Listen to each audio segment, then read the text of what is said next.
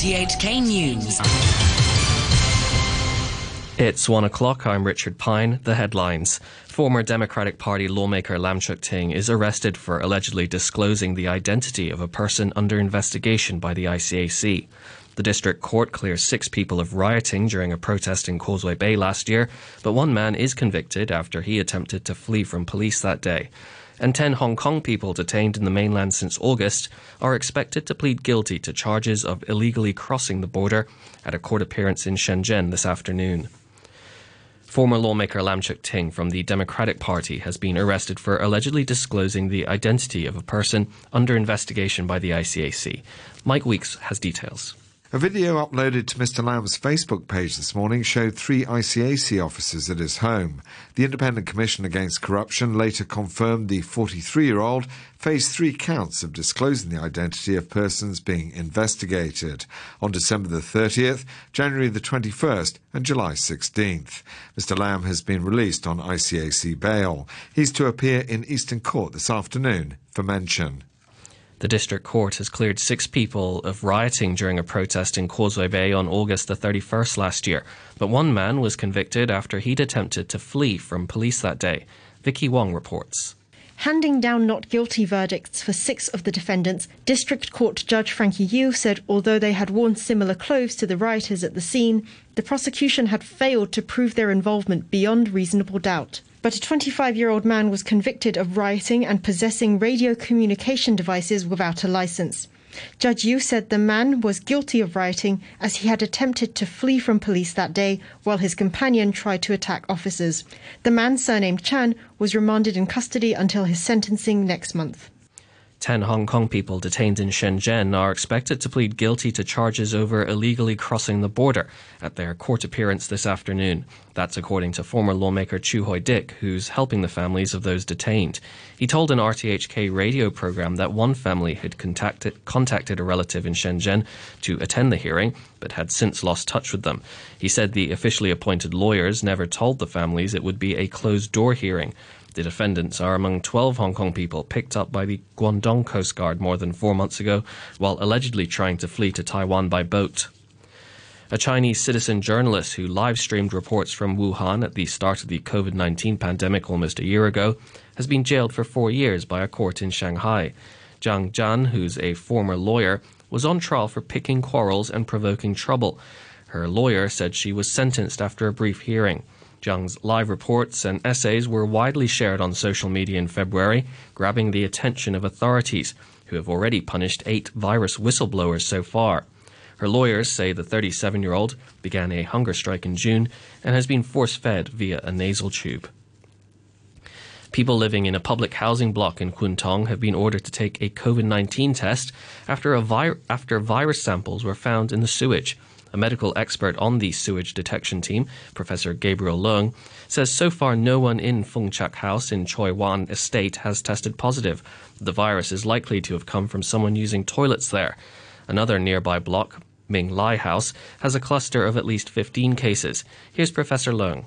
It is not a presupposition that you will be able to definitely find at least one human case. But the likelihood is that, yes, there is some silent spreading going on, and that is why you are getting such consistent signals. So it is a precautionary measure. Prominent microbiologist Ho Pak Leung has warned there could be a V-shaped rebound in the number of coronavirus cases after the holiday period. The University of Hong Kong health expert says he's worried about a spike in infections in the next couple of weeks, noting there have been quite a lot of home gatherings and that some people haven't been wearing their mask properly or not wearing one at all. Speaking on an RTHK program, he also gave his backing for the idea of having the disciplined forces help with contact tracing. South Korea has joined the growing list of countries reporting the presence of a variant of coronavirus linked to a rapid rise in infections in Britain. The BBC's Laura Bicker reports from Seoul. South Korea's health authorities said the new variant of coronavirus, first detected in the UK, was confirmed in a family of 3 who arrived from London on December the 22nd. They were tested just after their arrival and have remained in quarantine. South Korea suspended all direct flights from the UK after the new variant was discovered last week. Arrivals from Britain must undergo stricter checks at the airport and will be tested for the virus twice. The COVID-19 variant is causing concern as it's thought to be more easy to transmit. A ban on non-resident foreign nationals entering Japan begins today. It comes after Japan confirmed the first domestically transmitted case of a new, more contagious variant of coronavirus. The ban will run until the end of January. On Thursday, Japan closed its borders to travellers coming from the UK, where the new variant was first identified. South Africa has registered more than 1 million cases of COVID-19 since the outbreak began in March. Some hospitals and medical centres have reported a severe rise in admissions, placing a heavy strain on resources. Here's the BBC's Nomsa Maseko. The grim milestone of more than 1 million coronavirus cases was announced by South Africa's Health Minister Zweli Mkhize on Sunday. This comes just 9 days after the country, the worst hit on the African continent, reported 900,000 positive COVID-19 cases. A new coronavirus variant, referred to as 501v2, is believed to be driving the surge in infections. It was discovered by a network of South African scientists who first identified it in the country's Eastern Cape province, and it rapidly spread to other parts of the country. The top government scientist in the United States, Anthony Fauci, has warned that the worst of the coronavirus pandemic may be yet to come. Speaking on American television, he said there could well be a surge in cases as a result of families getting together over the festive season, despite warnings that they should not do so. But the infectious diseases expert added that he was confident that by next April, people in high priority categories would have received either the Pfizer or Moderna coronavirus vaccines. The number of confirmed U.S. coronavirus cases has now passed 19 million. U.S. President Donald Trump has belatedly signed a huge bipartisan coronavirus relief and spending bill into law. Republican and Democratic Party lawmakers had been pleading with him to sign it before a budget deadline. From Washington, here's the BBC's Nomia Iqbal. President Trump has ended the last-minute turmoil he created. His decision to wait for many days meant that millions of Americans had been unable to claim unemployment benefits. The bill, now that it's signed, will restore that, stop evictions, help small businesses and provide food stamps to struggling families. But in a statement, Mr. Trump made clear that more needed to be done, including increasing the individual payments to Americans. President Trump had been spending the last few days playing golf in Florida as lawmakers in both parties spent days urging him to give the bill the green light. The FBI says DNA recovered from the debris of the camper van that exploded in the U.S. city of Nashville on Christmas Day matches samples taken from the home of the suspect. Police believe he blew himself up deliberately outside a telecoms office, knocking out communications across the state and injuring 3 people. They say he appears to have acted alone and that it's too early to talk about his motive. At a press conference, U.S. Attorney Donald Cochran announced the name of the suspect. Based on the evidence that we've gathered to this point, we've come to the conclusion that an individual named Anthony Warner is the bomber, that he was present when the bomb went off, and that he perished in the bombing. We base this conclusion on forensic evidence, including DNA evidence, as well as evidence that was gathered at the scene of the bombing. The British Chancellor of the Exchequer, Rishi Sunak, has tried to allay fears that the country's vital financial sector could be harmed by the post-Brexit trade deal. The agreement on a future economic relationship between Britain and the EU does not cover financial services access to the EU market, but Mr. Sunak said it provided reassurance to the industry and promised to make London the most attractive centre in the world to list new companies. Annalise Dodds from the opposition Labour Party remained critical. This is a thin deal. It's not the deal that the government promised. And there are large areas of our economy, for example, financial services, where there aren't clear elements within this deal, where much more work will need to be done very speedily by the Conservative government in order to ensure that we keep jobs in the UK. Dozens of Syrian refugee families have had to leave their makeshift camp in Lebanon after it was set on fire on Saturday night. At least 3 people were injured in the blaze. The BBC's Sebastian Usher reports. The huge conflagration at the small camp in North Lebanon near Tripoli burnt every tent to the ground.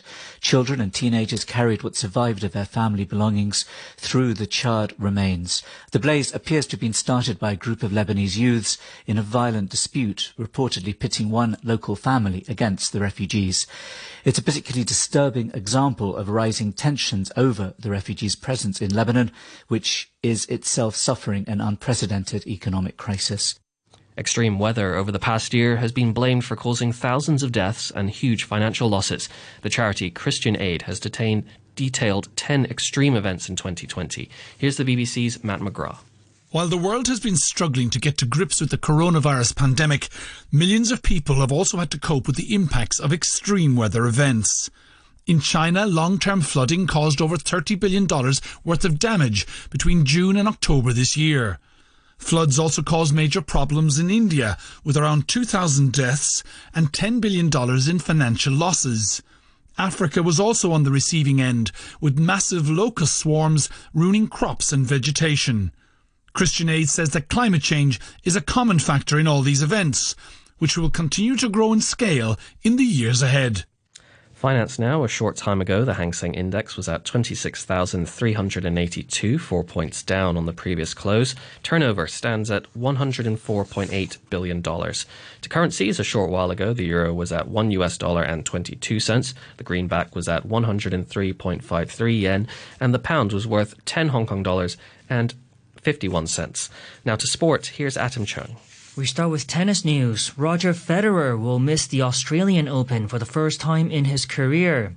The 20-time major champion is in the midst of his recovery from 2 rounds of knee surgery, though he is planning for a return in 2021. Federer resumed training recently and was on the entry list for the opening Grand Slam of the year in Melbourne, which starts on the 8th of February. The 39-year-old hasn't played competitive tennis in more than 10 months. Now to football in the English Premier League, where Liverpool missed a chance to go 5 points clear at the top of the table. Semi Ajayi scored a late equaliser to earn a 1-1 draw for West Brom at Anfield. It was the Baggies' first point since Sam Allardyce took charge. They remain in the bottom 3, but Allardyce felt it was a fair result for both sides. The lads are superb today. I think that there's a lot of defending you have to do against such a quality team, and such a team with such a fantastic home record, of course, and I think to the man we certainly frustrated Liverpool as much as we possibly could. Tottenham missed a chance to move into the top 4. They scored in the opening minute of the game at Molineux, but Wolves equalised 4 minutes from time to draw 1-1. Spurs boss Jose Mourinho thought his side threw it all away. We have 1 more point than we had before the game, but we lost 2 points, scoring a goal in the first minute, having 89 minutes to score more and kill the game, and then conceding in the last part of the game on a corner. We can also say 2 points dropped. In the other Premier League games, Brighton drew 2-2 with West Ham. Leeds United were 1-0 winners over Burnley. In American football, the Kansas City Chiefs have clinched the number 1 playoff seed on the penultimate Sunday of the NFL season, following a narrow 17-14 victory over the Atlanta Falcons. The Pittsburgh Steelers won the AFC North Division. They snapped a 3-game losing streak by beating Indianapolis 28-24. The Colts missed a chance to progress, as did the Cleveland Browns, who lost 23-16 to the New York Jets. The Dallas Mavericks recorded the NBA's largest ever halftime margin when they led by 50 points after 2 quarters against the Clippers in Los Angeles. They went on to destroy the hosts 124-73, a stunning result even with the injured Kawhi Leonard missing from the Clippers lineup. Dallas point guard Luka Doncic scored 18 of his 24 points in the first half. And after a hot start to the season, the star-studded Brooklyn Nets were stung by the Charlotte Hornets. Gordon Hayward's 28 points led Charlotte to a 106-104 victory, their first of the season. And that's your look at sports. To end the news, the top stories once again. Former Democratic Party lawmaker Lam Cheuk Ting is arrested for allegedly disclosing the identity of a person under investigation by the ICAC. The district court clears 6 people of rioting during a protest in Causeway Bay last year, but 1 man is convicted after he attempted to flee from police that day. And 10 Hong Kong people detained in the mainland since August are expected to plead guilty to charges of illegally crossing the border at a court appearance in Shenzhen this afternoon. The news from RTHK. For a safe and healthy living environment, owners should not alter the drainage systems of buildings on their own. They must ensure proper maintenance of drainage pipes and should appoint qualified professionals or contractors for regular inspection and arrange early repair if seepage or defects are found. They may apply for loans or subsidies from the Buildings Department and the Urban Renewal Authority. Visit bd.gov.hk for details. Amid the epidemic, thanks to all for being self-disciplined to protect yourselves and others. Thanks for keeping up personal and environmental hygiene and contributing to fighting the virus. We must take further steps. Keep track of your whereabouts. If you are sick, don't go to work or school. See the doctor and get tested promptly. We will prevail over the epidemic. Visit coronavirus.gov.hk for details. Fight the virus. Stay vigilant.